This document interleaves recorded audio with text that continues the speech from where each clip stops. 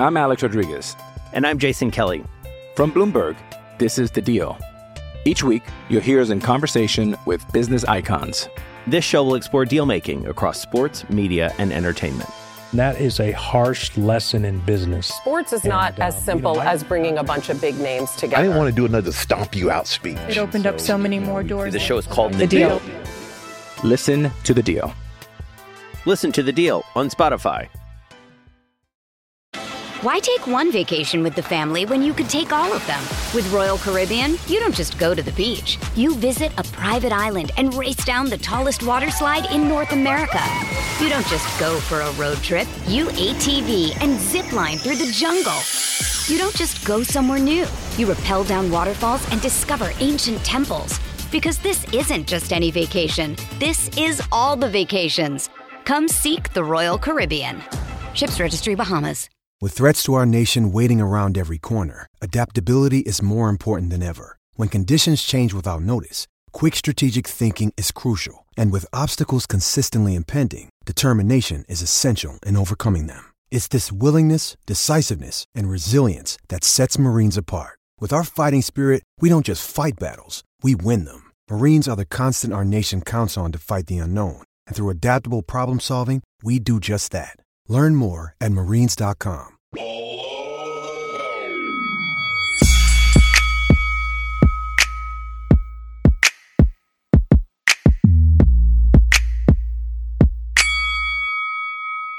Below the belt.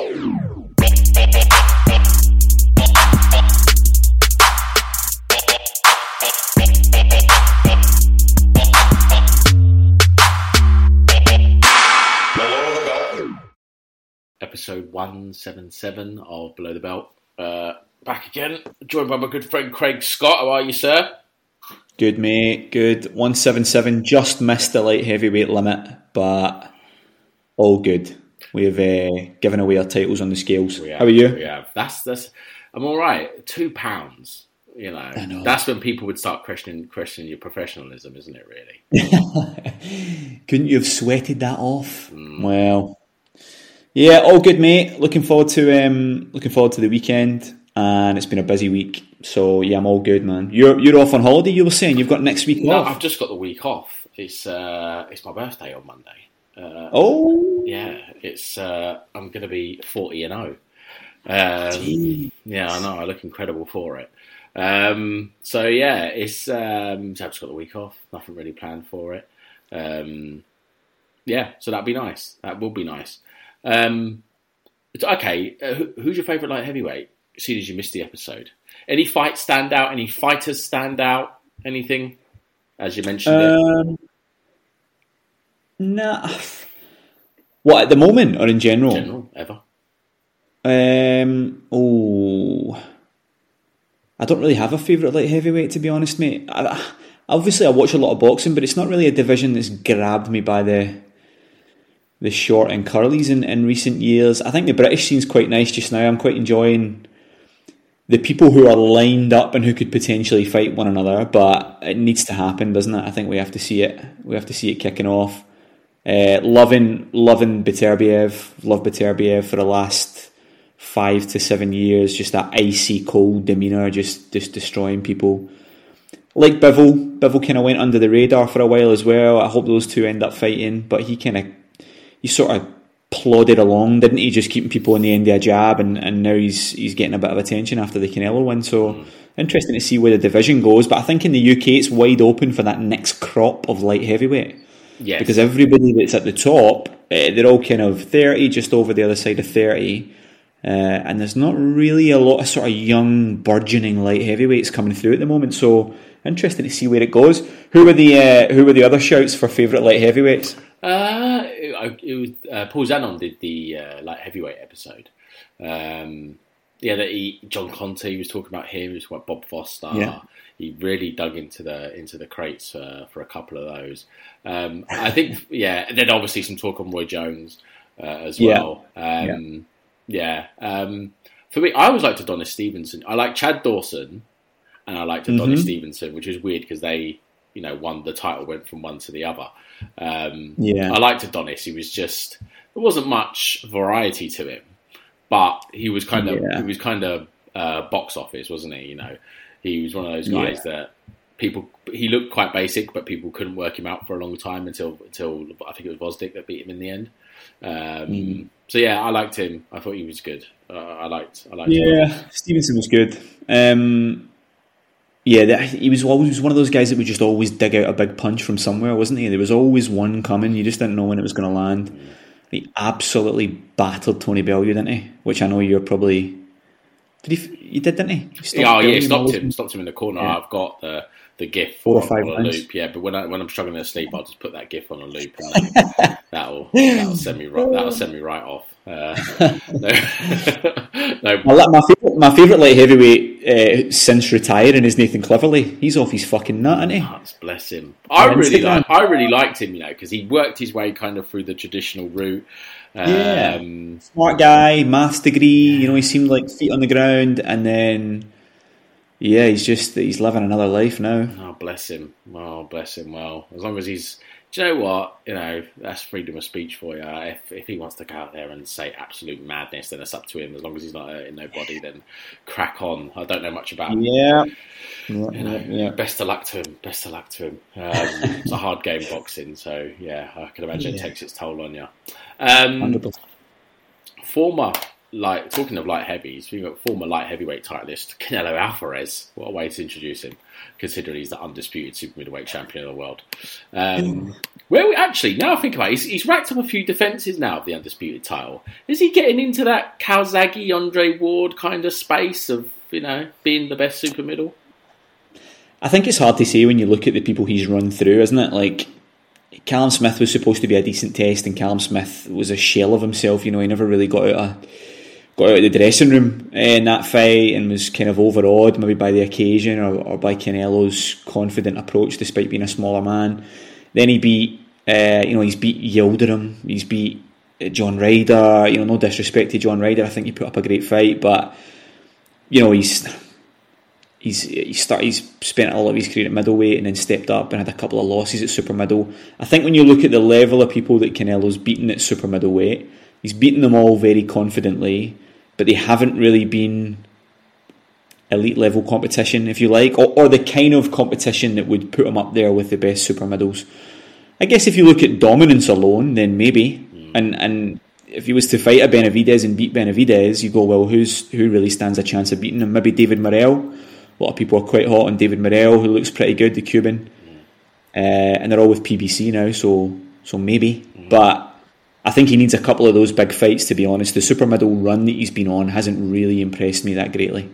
No, that's the thing, isn't it? Because if you think about Ward and you think about Calzaghe had longevity in the sense that he had the WBO belt for a long while. But actually, by the time he got to the point of, unifying and winning the lineal title and all of that, he was quickly gone to light heavy. Whereas with Andre Ward, he won the Super Six, wasn't it? He won the Super Six. Yep. And then after, I think he beat Chad Dawson after that. Chad Dawson went down to 168, and then he was gone. He did his shoulder and then he was gone. So them two don't really... I suppose you could argue Calzaghe has the longevity. I think I'd probably put Ward over Calzaghe, I think, just because of quality of wins.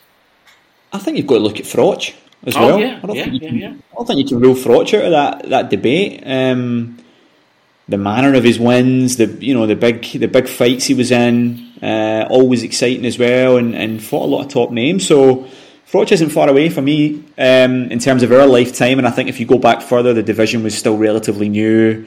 It was generally guys that were a little bit too light for light heavyweight or a little bit too overblown for middleweight, and it's only really became probably a destination division, if that's the way to put it, in the last 20, 30 years. So, yeah, interesting.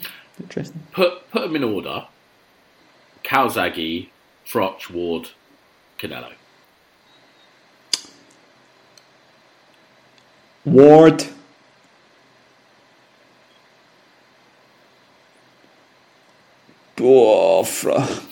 Ward. I'm kind of between Froch and Calzaghe, second and third, to be honest, and I would put Canelo at the bottom just now. I think Canelo's biggest achievements were at lighter weights, and I think the only reason I'm putting Ward ahead of the other two is because Ward, for me, never really looked close to getting beat at that weight. He never looked close to getting beat. Those two guys were in some decent scraps. Calzaghe, I suppose you could argue as well. Froch lost a few. But Ward, for me, just looked a level above the whole time he was there. He was under pressure against Kovalev and got put down and scraped a win in the first fight. But yeah, I'd probably go in that order. What do you think? What would you say? Yeah, probably Ward. It's interesting because both Froch and Calzaghe beat Kessler.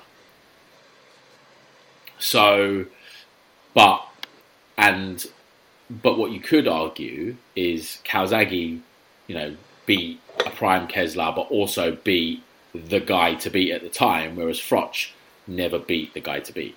Like he never, he got to the final, fought Ward, lost, fought Kessler, lost. I'd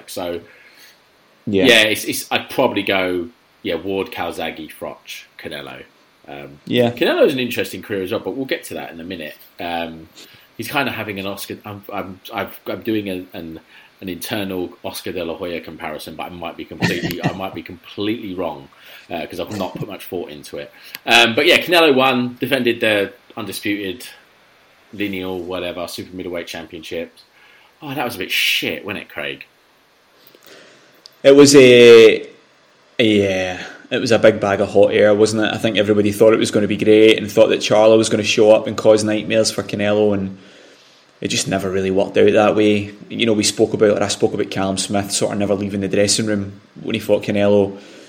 Arguably Charlo was the same. He stepped up, he seemed full of confidence, he seemed his usual self, and then as soon as the first round was done and Canelo just started walking him down, trying to land one big shot, Charlo seemed to go into a shell, and that confidence was drained until probably the 9th, 10th round, where he started to eventually let his hands go because Derek James was berating him in the corner. But it's a bit of a non-event, it was very one-paced. Canelo now has got this sort of, I just used to love watching him when he was throwing combinations. I love watching him throw 5 and 6s, and when he fought Golovkin, the first second fight against Golovkin, I thought he's so good. You love watching him. Technically, he was brilliant. His combinations were beautiful. He was picking great shots, and now he just seems to want to walk forward and throw a big hook. And he kind of warmed up a little bit and let his hands go a little bit. But the last few times I've seen him, I've just thought the output is definitely slowing down. The feet are slowing down a little bit. He's getting caught with shots that he probably wouldn't. And the Ryder fight's probably a prime example. John Ryder ended up sort of growing into that fight. He was never going to win it, but he landed a couple of tasty uppercuts. He roughed him up a little bit, and Canelo for me has totally changed the style that he fights with now. And against a guy like Charlo, who's much smaller and maybe curls into a ball and shivers in the corner against him, that'll work. But against a guy like a David Morrell or a Benavidez, throwing a single big shot's not really going to get you anywhere. If he wants a rematch with Bivol, he loses again, probably wider. I don't think that's the way to beat those guys. And I don't know now. He's almost lowered his output and lowered his style to fight at that pace. At that age, I don't know if you can turn it back up again. I don't know if you can go, well, actually, I'll go back to doing that now. I'll throw punches and punches. I'll throw combinations. I don't know if that's an option. I don't know if that was a choice or if that's something that's been dictated by age, miles on the clock, a little bit too much belief in your own strength and your own power. I'm not sure. It's an interesting one, but I think the fight flattered to deceive, and I think the week before it was probably more interesting than the fight itself. Yeah, there's a couple of bits. What do you think? Did you give Charlo much of a chance going into it? I thought he was good. I think I made the mistake of expecting him to turn up. I think, is to be blunt. I can't remember. I think I recorded with John last week, and I said, "Look, this is the fight of your life, Jamel. This is it. This is the biggest fight you are ever going to be in. You're stepping up 2 divisions against the undisputed champion, a guy that's going to go into the Hall of Fame, the biggest name in the sport. This is your opportunity." And I thought that he would grasp it. I thought the fact that he's taking the fight makes me think, okay, he's going to go for it. But you could see, actually, on the final announcements how this was going to be, because Jamel looked soft. He looked soft round the middle. The shorts were a little bit high anyway, and I thought, he looks a bit soft, and I thought, yeah, he's in trouble here. Because I thought because I thought to myself, okay, he's never going to go back to light middleweight. If you're going to go up to super middleweight, you've got to put on a bit of muscle, and even if it means you can go back down the middle, you can't go back down to light middle. So you're going to put on a bit of muscle, and you're going to go for it. And when I saw him in the ring, a little bit soft, I thought, oh dear, he's just eating his way up to the weight. I'm not saying fat, he was out of shape or anything, but he just wasn't in fight of your life shape. Like, do you know what I mean? He wasn't in that, this is the biggest moment of my life shape. He just wasn't. Yeah. And so, I think you can tell from there. You made an interesting point about Canelo, and you said something I thought, has he fallen in love with his own power? Which you see a lot of fighters do. They'll get the odd stop, they'll get a stoppage here and there. It happened to Matthew Macklin. He beat that guy for the European title, and everyone thought he was a puncher after that. It seems like, but I think you're right. I think it's surgeries. I think it's age. I think it's wear and tear. And now he's happy to just use ring generalship, walk you down, let you tire yourself out, and then start to pick you off. And that's what he did. It's what he did with Charlo. I think I gave Charlo round 9. I don't think I gave Charlo anything other than round 9. Canelo won everything for me. And then they obviously scored the knockdown in the 7th, and he probably could have got him out of there, probably just about run out of time. I'm Alex Rodriguez. And I'm Jason Kelly. From Bloomberg, this is The Deal. Each week, you'll hear us in conversation with business icons. This show will explore deal-making across sports, media, and entertainment. That is a harsh lesson in business. Sports is not as simple as bringing a bunch of big names together. I didn't want to do another stomp you out speech. It opened up so many more doors. The show is called The Deal. Listen to The Deal. Listen to The Deal on Spotify. Why take one vacation with the family when you could take all of them? With Royal Caribbean, you don't just go to the beach. You visit a private island and race down the tallest water slide in North America. You don't just go for a road trip. You ATV and zip line through the jungle. You don't just go somewhere new. You rappel down waterfalls and discover ancient temples. Because this isn't just any vacation. This is all the vacations. Come seek the Royal Caribbean. Ships Registry, Bahamas. But so it's interesting because you think of a guy like Benavidez, who is volume. That's a guy that throws in volume. Did you notice the little bit when Jim Gray asked him, "Are you fight Dave Benavidez afterwards?" His voice just went up an octave. Yeah, no problem. I think that's an interesting fight. People have been calling for the Benavidez fight for a while. I think there's probably just a bit of reluctance from Canelo's side because Benavidez, as good as he is, he's had a bit of a stop-start career. He hasn't really established himself as a big star, and obviously the same as David Morrell, who's less of a star and less well known. It's probably that risk v reward type thing. Does he go up and fight Bivol? The old redemption angle, and if he loses, it's still not the end of the world. He can come back down again, or does he take a chance with a guy like Benavidez or a guy like Morrell and potentially lose, and then people start to really go, is he on the slide now because that's his own weight class, or that's where he's looked so comfortable. It's different measuring yourself against where you've been comfortable, isn't it? It's the same as if you go and do your day job. If you go and do your day job every single day, and then one day you're completely shit at your day job, people go, what's going on there? But if you go and do a hobby after work that you never really do, and you have an off night, like playing football or training or whatever, people don't really care because it's just a hobby, right? It's just a one-off. So it's what people have become used to you delivering, and when that starts to slip, then people start to ask questions about whether you've really still got what it takes. And I suppose, you're right. With a Benavidez, you can lose to a Bivol, right? Because you can blame the weight. You can blame weight. You can blame styles. You go, do you know what? He's a light heavy. I'm not. Right? I'm still the super middleweight champion. Right? Which was why he wanted the rematch at light heavy, because if he lost again, he's still the super middleweight champion. If he loses to Benavidez, he's not the super middleweight champion. He's lost to a super middleweight and he's lost to a Mexican. And he can't lose to a Mexican, which I think is why that voice went up a slightly bit, because I don't think he wants to fight him because there's a lot of reasons why not. Now, David Morrell, he could get a bullshit decision. You could see him getting a bullshit decision. But that does nothing for him. What's Morrell, like 9-0 or something? 10-0? It's not. Whereas Benavidez, his output is going to be so much that I'm not even sure Canelo could get a bullshit decision. Yeah, I do really like Morrell. I think Morrell's superb, and I think what's good about him is he's almost part of that new age wave of Cuban fighters who aren't just there to try and outscore you the way they would in an amateur bout. Like, he's coming to fucking knock you out. It's the same as these get Robeisy Ramirez now. He's not coming to try and outscore you and win another gold medal. He's coming to try and knock you out. And those Cubans, for me, are the peak in terms of what you want to watch. I used to love watching Cuban fighters when they were just schooling people. Now I love it because it's that combination. They've started to add that spite. It's almost as though the new generation have started to realise, if we want to become commercial stars or we want to capture the attention of boxing fans, we can't go out and Regondo everybody. We have to have something else to add. So really exciting to see where Morrell goes as well. And I probably doubt that Canelo ever fights him, to be honest. Yeah, probably not. It's interesting when you say about Cuban fights. You think about like Regondo, Guzman, Lara. You've got these fighters that are kind of like Guzman. What a fucking waste of talent that was. Do you know what I mean? Yeah. Lara, who's kind of had an up and down career. Lara, amazingly, is the WBA middleweight champion of the world as we speak. Fuck knows how. And let's talk about him fighting Danny Garcia. Mental. Like, if there's an easy belt for Chris Eubank Jr. to get, it's that. Like, come on, Lara is like 48 years old, surely. But bless him, Chris. He doesn't want belts. He wants money, which is absolutely fair enough. Yeah.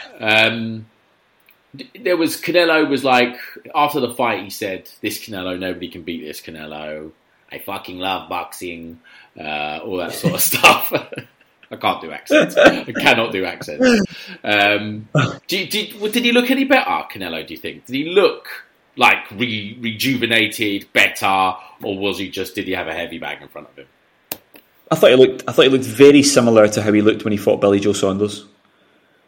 Marching Charlo down, throwing big shots, in control, wasn't really scared of what was coming back. He had no fear of what Charlo was throwing back. Even when he got, that 9th round you mentioned, when he got hit with a couple of nice combinations, they made no dent really, did they? He kind of walked through them, shook them off, marched forward and threw another big shot. To me, he didn't look worse than he's looked in the last 2 or 3 fights. But he didn't look better. He hasn't started an incline again in terms of his ability. I think he's plateaued, and I don't think he was worse, but I think we're probably seeing him at the highest level he will be for the remainder of his career, I would say. Yeah, no, I think you're right. I think he has peaked. I think it's obvious he's peaked. What is he, 33 now?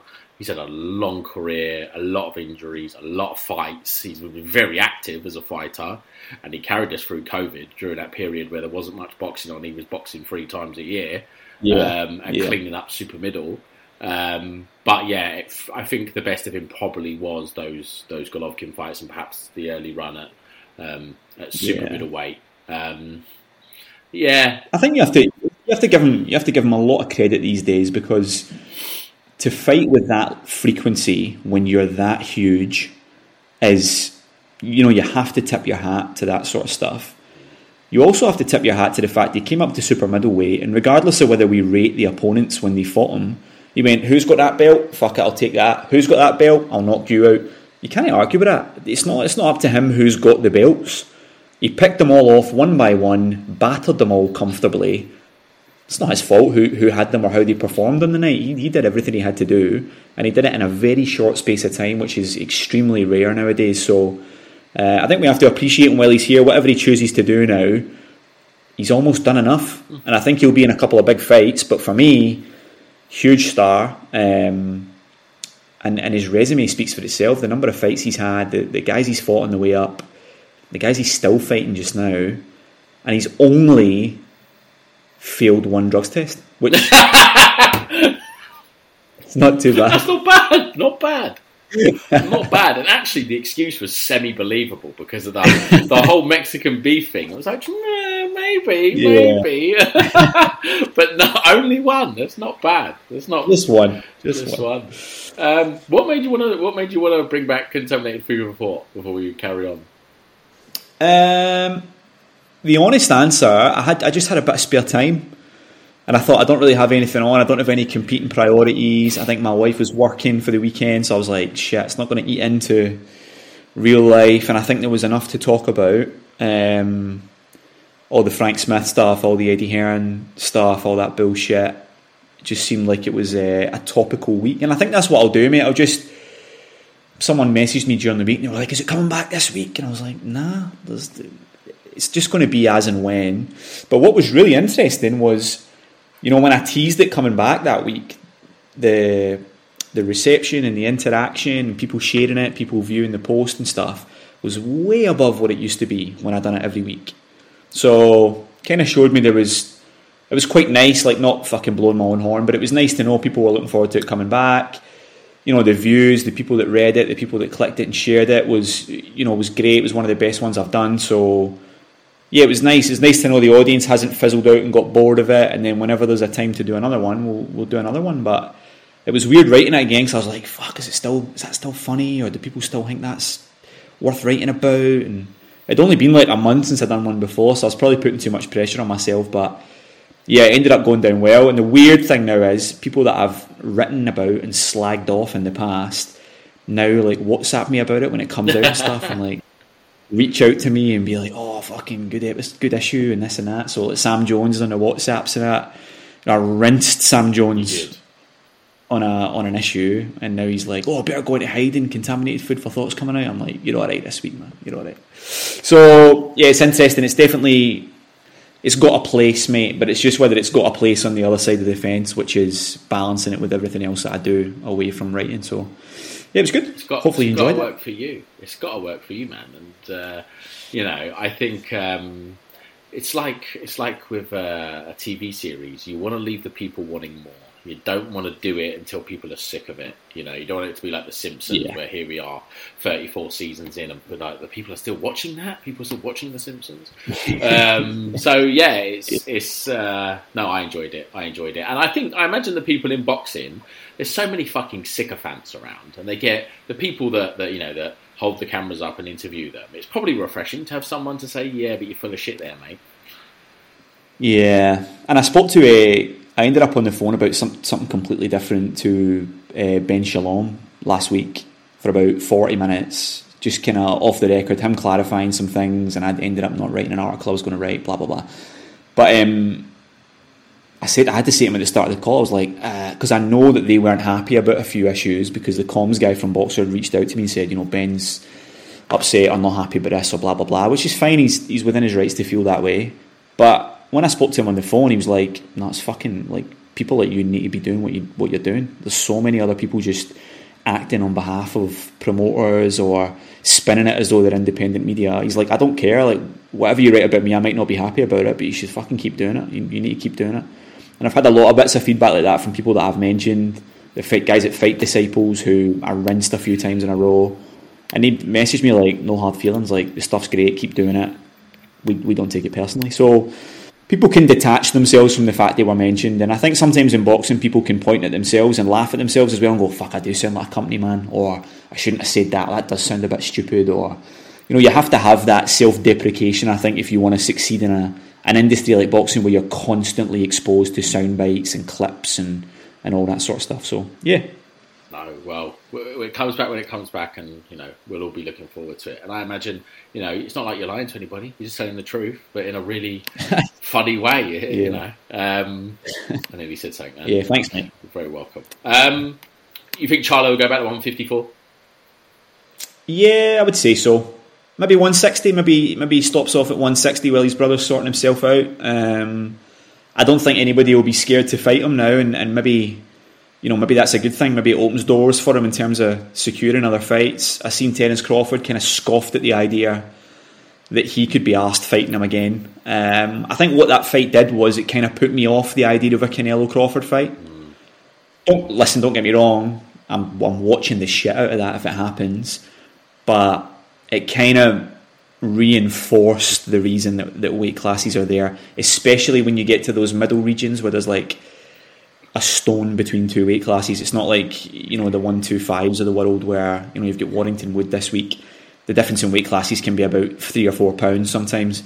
Those guys, you're talking about 7 pounds, half a stone every two classes. So, I think Charlo will go back down. Interested to see what happens with his brother as well. And I don't know, Charlo Crawford's a good fight. I just can't see Crawford losing that fight. No. He's too good. He's too good. The thing is, in you'll know it is better than I will. In elite boxing, elite fighters hate to lose. They fucking detest it. And I'm not saying Ricky Hatton was an elite fighter, but he had an elite mentality. The geezer lost to Mayweather and fell off a cliff because he hated losing that much. Some people won't leave the house for days on end after losing a fight. Jamel was okay losing. He was fine. It didn't bother him. There's certain people, there's certain fighters that don't mind losing, and Jamel proved himself to be that kind of fighter. That if he lost, he didn't care. He got paid a few quid, and that's that really. And I think that's probably the one negative that's come out of PBC is that they've all made fantastic money. They all get paid. You never hear a fighter saying Al Heyman ripped me off, and that's great, right? But someone said you can't put. I saw someone on Twitter say you can't put a businessman in a dogfight, and he needed to. Yeah, great. He needed to be in a dogfight at the weekend, and he just wasn't interested in having it. He was interested in not getting knocked out, getting to the 12th round, getting the check, and then going back to 154 or maybe going to 160. If I was him, I'd go to 160 because he doesn't seem to want fun. We talk about Canelo's voice going up an octave when David Benavidez is mentioned. You mentioned Tim Tszyu to Jamel, and he starts to do a little bit like this, Craig. I think it's interesting. I think you touched on something there, which always it's always something that I wonder about. And you mentioned that elite fighters never think they're going to lose or they're never happy losing. And I always think to myself, is it always a negative thing to be aware that you're in danger of losing against another top fighter? Or does it add an extra level of awareness when you're in the ring? Does it add another level of preparation, before the fight? To be on edge and to know that someone equally at the top of the sport, you're fighting them. And I get that whole steely mentality of I will not be beaten, I am the best, I am this and I'm that. And I know you have to have that to an extent. But I do wonder, and maybe the answer's no in boxing, by the way, but I do wonder sometimes, having that little bit of doubt, having that little bit of, this is an outcome that is possible here if I switch off or if I don't take it seriously. Hey, it's Kaylee Cuoco for Priceline. Ready to go to your happy place for a happy price? Well, why didn't you say so? Just download the Priceline app right now and save up to 60% on hotels. So whether it's Cousin Kevin's Kazoo Concert in Kansas City, go Kevin, or Becky's Bachelorette Bash in Bermuda, you never have to miss a trip ever again. So download the Priceline app today. Your savings are waiting. Go to your happy place for a happy price. Go to your happy price, Priceline. Survivor 46 is here, and so is On Fire, the only official Survivor podcast, and we have a twist this season. The winner of Survivor 45, Dee Valladares, will be joining us every week. We're going behind the scenes of the biggest moments, the how and the why things happen, and the strategy and analysis you can only get from someone like me, a Survivor winner. Listen to On Fire, the official Survivor podcast, wherever you get your podcasts. I wonder if it's always a bad thing, or if there's a space for that in boxing at the top level.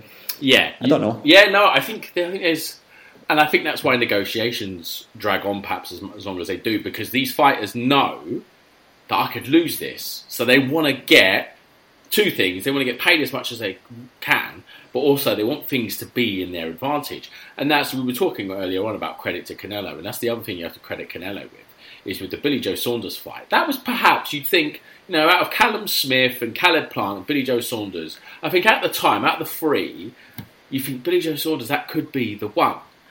And then Billy Joe Saunders came in with the whole, I want a 22-foot ring. And Canelo goes, go on then.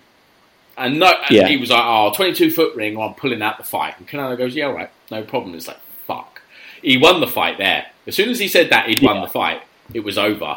And Billy Joe Saunders actually did all right until he got hurt and quit. But I think he's another one. He was never going to put a dent in Canelo.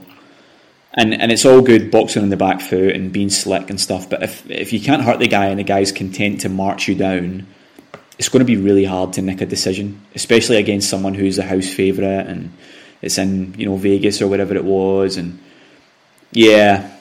It is a weird one. I fucking love it when people do that. You know, when boxers go, yeah, cool, no worries. Inouye's another one.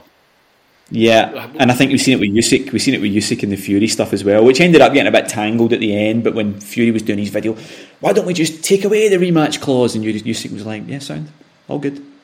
Because you're like, oh shit, you've made me look like an asshole here. Okay, what about this? Yeah, cool, no worries. Yeah. Let's do that as well. Yeah, no, it was like, 70-30. Yeah, all right, fine.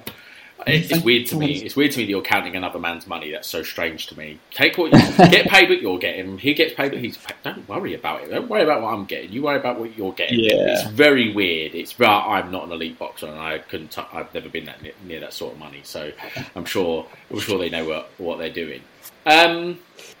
Yeah, no, you're right though. There is something in that, in kind of the top level, when you see that kind of element of danger. And I always get dug out for mentioning Mayweather on the pod, and I really try to skirt my way around it, try not to do it. But it makes me think of Mayweather Pacquiao.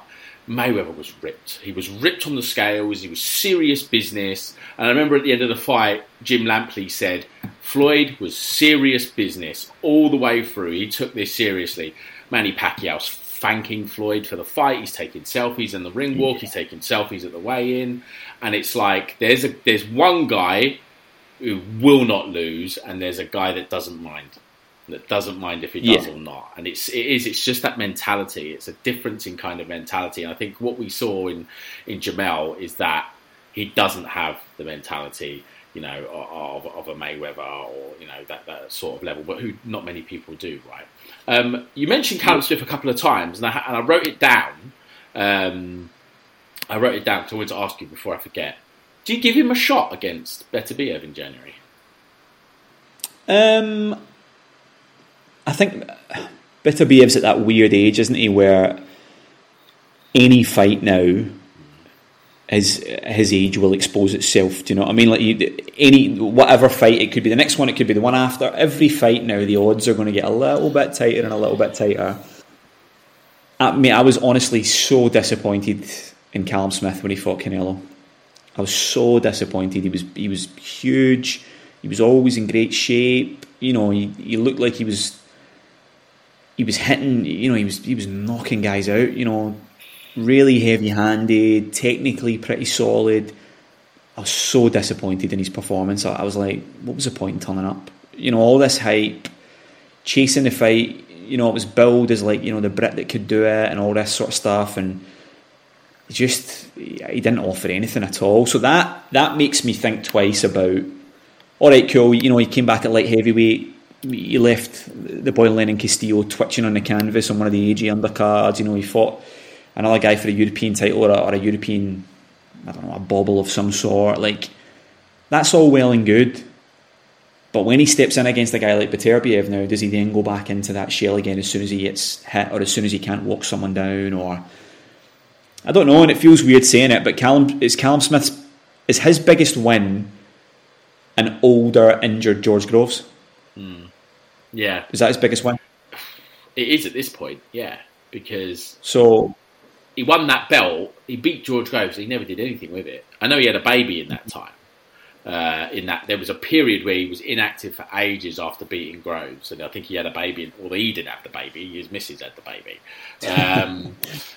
But yeah, it is at this point. It's winning that final, because didn't he get a bye or something? He got a substitute during the tournament, and Skoglund, remember? Skoglund had to retire for a brain injury, and they replaced him with a Dutch kickboxer. Yeah. Nicky Holzgen or something like that, who'd barely had a professional fight. But then he had obviously the one with Ryder, where everyone thought Ryder had deserved to nick that fight on the cards. And I'm struggling to think of a bigger performance. And then he eventually makes it up to the very pinnacle of the sport, fighting Canelo, and offers very, very little. So my danger is he does the same again. I think Beterbiev will stick it on him. The only question maybe you could have is Beterbiev is getting guys out of there normally before the 8th, 9th, 10th round. You know, if he makes it to the middle rounds and he's still got plenty in the tank, Callum Smith, could he start to wear him down? Does he catch him with a, you know, he's got that lovely catch counter, doesn't he? He can catch people when he's on the defensive as well. So maybe it gets a bit interesting in the second half of the fight. But you'd have to fancy Beterbiev, I think. You would. He's like that's the thing I always think about when I think about the fight. I just think it's Callum Smith's performance against Canelo. You know, he's the first and only time he's been at that kind of elite level, and he just didn't turn up at all. And there's not really much else to go on because Groves, you know, he'd had the shoulder. They had to kind of rush him back to make the final because it had to be at this certain time. Yeah. In hindsight, I think Groves maybe regrets it, although maybe he doesn't because he got paid very well for it. And so, it was just... There's not much really to go on with Callum Smith, and he's not really done anything at light heavyweight. You go, well, fuck me, that was a great win. Do you know what I mean? There's nothing. He's kind of just put, because he had a WBC kind of ball. He's kind of managed to politic his way straight into a mandatory situation, which is fair enough. I think age is going to be the factor, but I think better be to get him out of there by halfway. But it's still a way off. But it was just because we've mentioned him a couple of times. I just wanted to ask you about it. That was all. How much had you seen of Jai Opetaia before the weekend?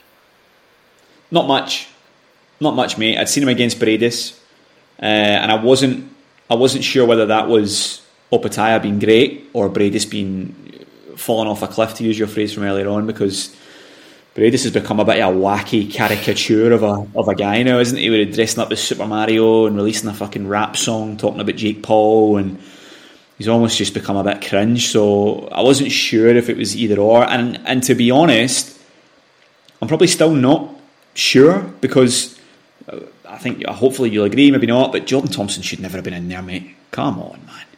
Jordan Thompson nearly got stopped off one of the boys he fought a couple of fights ago. Then his warm-up fight for this, or his fight directly before this, was Luke Watkins, who's been floating about sort of English level for the last 5 years, 10 years maybe. It made me feel a bit uncomfortable watching the fight, to be honest. I didn't enjoy watching it. I enjoyed watching Opetaia work, and he's very aggressive and you know, he's predatory, but it was a lamb to the slaughter for me. It was uncomfortable to watch it, to be honest. And Jordan Thompson took a beating. He wasn't stopped with one big shot. He took a beating. He was too brave for his own good as well, and it only went 4 rounds. So yeah, his face was a mess. By the halfway through the 4th round, his face was a complete mess. I remember getting towards the end of the 3rd round, I think he'd been dropped by then, and he'd gone back to the corner. His face is a mess, and I thought, pull him out, please. And then Tony Sims goes, I'm going to give you one more round. I was like, why? For what? For what possible reason are you giving him another round? Like, he's being battered. He's getting hurt. Every time Opetaia was landing a straight left hand, he was being hurt. And then he got him out of there. You're right. It was nice. It was good to see him, and I see what Matchroom have done. They've signed a guy from Australia. They brought him over to England because Matchroom are predominantly a British promoter. They don't have much of a presence in Australia, and they've tried to introduce him to a British audience. So put him with a British fighter. Fine, makes sense. Get it. But they've put him in with someone that's just completely out of his depth, and. I said this to John last time. Why did they just let him go and sign with fucking Boxer? Because they've got no one to match him with. They're going to put him in the rematch with Bradis. You never know what will happen there. But they've got nothing for him. And one thing I did notice, he looks quite small for a cruiser. He doesn't look like... He looks like a light heavy, doesn't he? Yeah, he's not the biggest. And I think, just to go back to your Boxer and Matchroom chat, I think that, and this is something I've spoke to people involved about directly, I think there is a growing thought that maybe he was used as a bit of a power play by Matchroom, that signing was used as a bit of a power play, a bit of a, we're bigger than you, we can do this, you can't, we'll outbid you in purse bids. Yeah, I think Matchroom's long-term strategy for Jai Opetaia is probably still up in the air. I don't think they really have one. I think they just wanted to obviously sign a great fighter to a deal and stick him on their platform, but I think it was probably more about knowing how invested Boxer were to trying to get a deal done, which I think was at the very advanced stages. And when that showed signs of being ready to go, or it showed signs of maybe there was a little bit of wriggle room, Matchroom then imposed themselves and were a bit sneaky about getting something done. And there's fault lies on both sides, right?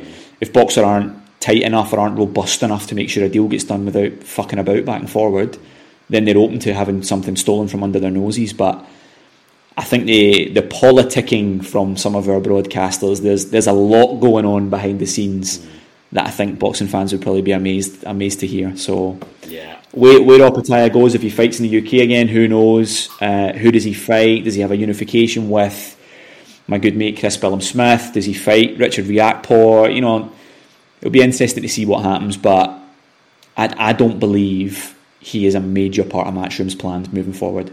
I don't think I'm the only one that would think that. No, I'd be surprised if he is, just because they don't.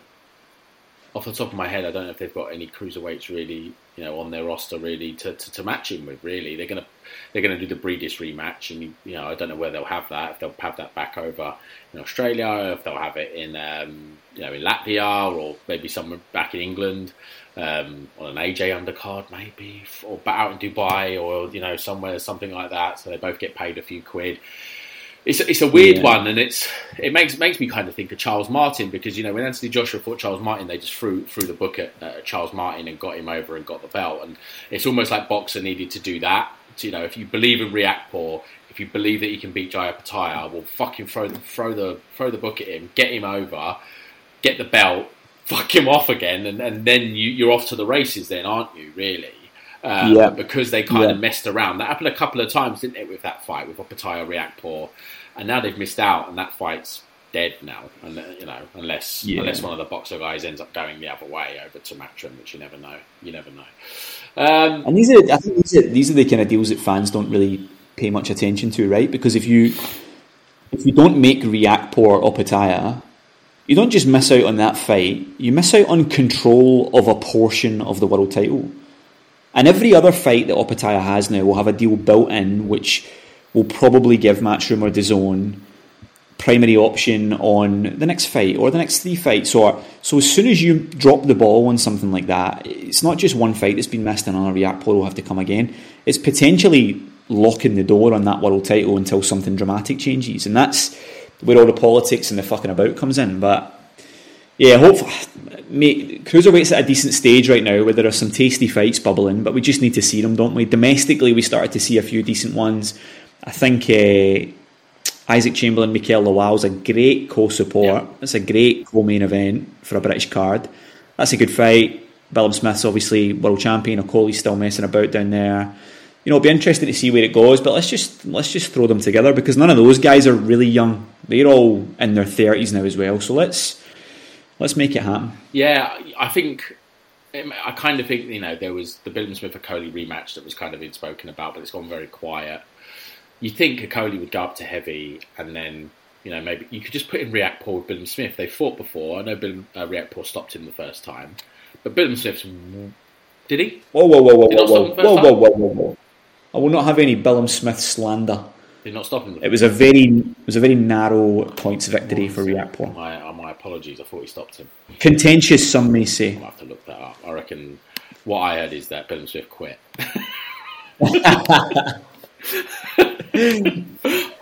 I thought he stopped him.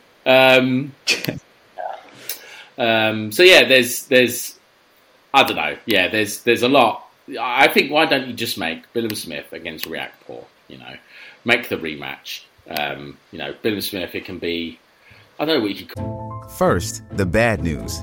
SAP Business AI won't help you generate cubist versions of your family's holiday photos. But it will help you understand which supplier is best to help you roll out your plant-based packaging in Southeast Asia, or identify the training your junior project manager needs to rise up the ranks, and automate repetitive tasks while you focus on big innovations, so you can be ready for the next opportunity. Revolutionary technology, real-world results. That's SAP Business AI. Does Monday at the office feel like a storm? Not with Microsoft Copilot. That feeling when Copilot gets everyone up to speed instantly? It's sunny again. When Copilot simplifies complex data so your teams can act, that sun's shining on a beach. And when Copilot uncovers hidden insights, you're on that beach with your people, and you find buried treasure. That's Microsoft Copilot. Learn more at Microsoft.com/AI for all. You could call it kind of no more quitting or something like that. Oh, he did. He lost a split. You're right. He lost a split. You're right. He lost a split. I thought he stopped him. Don't know where I got that. I'm very invested in Chris Billam-Smith's career, mate. It's the only person that I try and that I can't be impartial about. He's such a nice guy. That's fair. And see, I see that he does some stuff for Boxing News, and I remember when Rob Tebbett was at Boxing Social, he would feature Chris Billam-Smith quite a lot, and so that made, to be honest with you, Craig, that makes me go the other way. People like him, do they? Oh, people think he's a nice guy. I hope he fucking loses next time out. I'm sure he is a nice guy. I'm sure he is. That would explain your love for Mayweather, I suppose. That opposites attract. I do. Yeah, genuinely, I do that. If someone's really loved and is the darling, I go the other way. I don't know what that is. I just do. Let's talk about this weekend. We won't go massively in depth just because it's Friday and the fight's tomorrow, and I don't want to date the pod too much. But there's a few fights. We'll just quickly get some quick predictions. It's Leigh Wood against Josh Warrington for the WBA featherweight title. At first, I've kind of thought, Leigh Wood will batter him, he'll stop him, Josh Warrington's done. But actually, I think it might be a pretty decent fight. I've just seen a picture of Josh Warrington on the scales, and he looks absolutely horrendous. Oh dear! So I'm going to go Leigh Wood to stop him. I'll go Leigh Wood to stop him between 5 and 8. I'll say, he looks extremely gaunt on the scales. Yeah. But I listened to Matt and Alex Steedman on the Boxing News podcast, and they were talking about it. And they both thought it would be a really competitive, exciting fight. I don't disagree. I think it will have its moments, even if it goes short. I think they're both probably well matched. I don't think either of them are at the top of the weight division, so I think it's probably like a good time for them to fight. It's probably just a bit earlier than coming too late. In another year, I think it would be too far gone for the two of them. I think there'd be an obvious slip in either one of them by that point. So I think it's just at the right time for it happening to make it still relevant, still fun, still an exciting fight. And you'd think, who do you think will win? Yeah, now you said he looks terrible on the scales. He's one of those that kind of flirted with the idea of going to 130. So yeah, you got to pick Leigh Wood. He's the puncher in the fight. Josh Warrington's looked on the wane for quite some time, probably since the first Lara fight. He's managed to skate by. I think the other thing is he's coming off a loss, isn't he? He lost to Lopez, but Lopez is a great fighter. We saw in the Michael Conlan fight, he's destructive. If you get in front of him, and he did well. I think he went the distance in the end, didn't he, Warrington? To stand in front of a guy like that Michael Conlan did. His tactics that night were unbelievably bad. He just tried to steam in against a guy that punches that hard. It was amazing. I think Leigh Wood will probably stop him. I agree with you. I think sometime in the middle rounds. And does Terry Harper, Cecilia Breakhouse do anything for you at 154? Breakhouse is she retired. She lost to McCaskill and she's come back. Do you think give her much of a chance against Terry Harper? When you say do anything for me, do you mean boxing wise or? Yeah, in terms of as a fight, yeah. No, not much. I think probably it'll be Terry Harper on points. It would be the bet, wouldn't it? I don't imagine the odds are super long for that. Breakhouse is a fair age now, and I think she had this period of time where women's boxing was still on the rise, and she was dominating, consistently for about 10 years. I think she was undisputed for a super long period of time. It's a different landscape now, and I think Harper's just too young, too fresh. I quite like Terry Harper. I think she's good. I think she's decent, and I think she'll win on points. Yeah. I don't think she stops her, but yeah. No, I agree. I think points. I think I just guess in women's boxing there isn't many knockouts really, is there? No. Seeing Caroline Dubois getting knocked down last week was a bit of a treat. It's like you don't see that very often. So it was good to see. And then over stateside, I'm actually stunned that these two haven't boxed before because they've both been with Top Rank for a while. Zurdo Ramirez and Joe Smith Jr. It's going to be Ramirez, isn't it? He's going to be too big at that weight. Because it's a cruiser. Is it cruiser? Neither of them are cruisers, are they? Oh, I don't know if I like that, to be honest. It'll be. You would imagine it would be Ramirez. Although sometimes when you watch Ramirez, you wonder if he can really be arsed boxing, don't you? You watch him, I remember when he was with Golden Boy. He was with Golden Boy for years, wasn't he? And before he kind of jumped ship to Top Rank in the last few years, and he was always that guy that was like 39-0 or 40-0, but he never really fought anybody. I think his best win for a long time was Jesse Hart at super middleweight, and Joe Smith's the kind of guy you can never really count him out. You know, you'd probably imagine he loses the fight, but you wouldn't be surprised if he turns it on and somehow just stops Ramirez in the 4th or 5th round with a big flurry of punches. He's very likeable. I think is he a builder or something like that? And get out the builders, Frank Smith. So yeah, you would imagine Ramirez wins it. I'll say probably points if Joe Smith's still got enough in the tank and if he's been training and staying fit. Yeah, no, you would think. I need to double check this. Is it cruiser now? It's a light heavy. It's like, Jesus, man. So sorry. I thought it was a cruiser. It wasn't getting better. I doubted myself, and I'm glad I did. It's a light heavy. That doesn't change much, does it? Really? I still think Zerdo's the fresher guy, bigger man naturally. I thought it was a cruiser. So sorry. Yeah. You think Ramirez? You think Ramirez would win that pretty comfortably? One final thing before I let you go. I know you got stuff on. Do you think Fury Usyk happens? I'm quite stunned at everybody's like boundless enthusiasm for that announcement last week.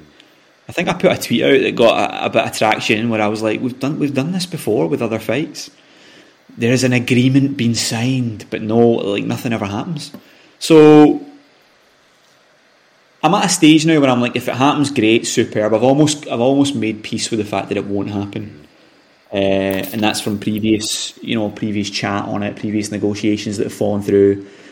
I'll nail my colours to the mast and say that this round of negotiations or this agreement won't lead to the fight happening next. Yeah. What do you think? Do you know what makes me think it will? Is that the TV companies are posting about it. Yeah. That's what makes me think, okay, because I saw TNT were posting about it, Top Rank, ESPN. I thought, okay. If this was Queensbury, right? If Queensbury were posting and Fury was posting, I'd be like, eh. But when I saw TNT get involved and Top Rank get involved and tweet about it, I was like, okay. And it was Instagram. I saw those two. I thought, right, if the TV companies are involved, they're not going to tolerate any fuckeries. Really, they're not going to advertise something that that they kind of half know is not really going to happen. That's the only thing that makes me think maybe it will. But you're right, and I remember somebody said, and I don't know who it was, some old timer, I think from the States, unless you see a venue and a date, it's not done. And we don't have a venue and we don't have a date. So that's the one thing that does make me slightly worry. I'm just hoping Usyk turns up. Oh, mate, I would absolutely love Usyk to win.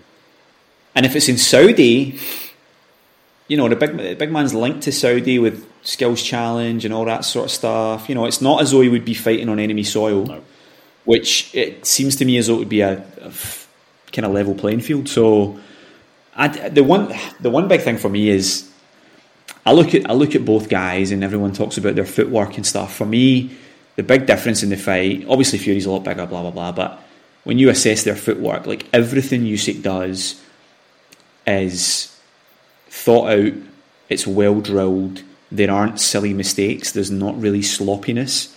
Fury's got really good feet for a big guy, but he's very sloppy as well. You know what I mean? He crosses his feet, he's seen against Steve Cunningham, he gets clipped against Wilder, his feet are all... he's a good mover, he's not a well drilled, every single thing is thought out, every single thing is to the letter. He does make mistakes, and Usyk doesn't really make many mistakes, and that's the thing for me when I'm like, I wouldn't be surprised if Usyk beats him on points, mate. Do you know what? The more I think about it, I think you're right.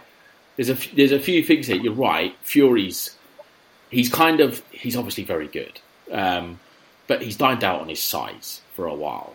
Yeah. He gets, and this is why I can't get along. Pound for pound's stupid, and it's just a bit of fun. But I can't get along with him being in the top 10 because he's just so fucking big, and his size is such a big part of his success. But yeah, there's that. He's slowing down. He's not the fighter he was. He is not as good as he was in the first, say, Klitschko fight. Or the first, he's not. He's not that fighter anymore. He's definitely slowed down. He can get clipped, and of late, he's fighting, Wilder, who's kind of a massive puncher, but technically not very good at all.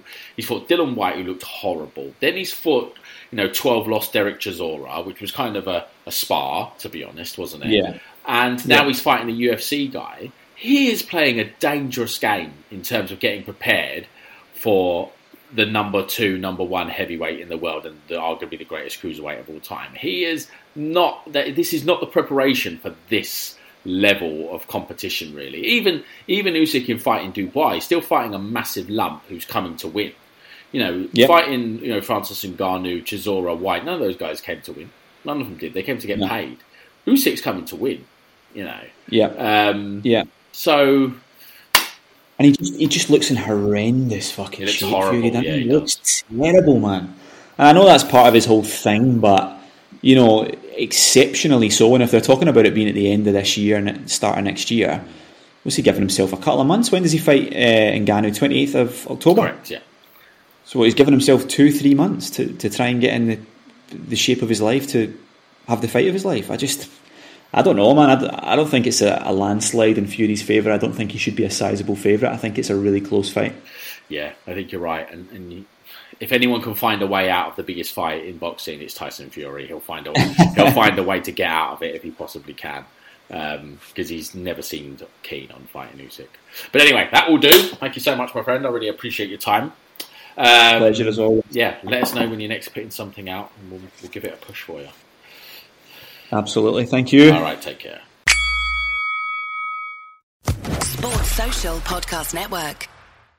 Judy was boring. Hello. Then Judy discovered ChumbaCasino.com. It's my little escape. Now Judy's the life of the party. Oh, baby, mama's bringing home the bacon. Whoa, take it easy, Judy. The Chumba life is for everybody. So go to ChumbaCasino.com and play over 100 casino-style games. Join today and play for free for your chance to redeem some serious prizes.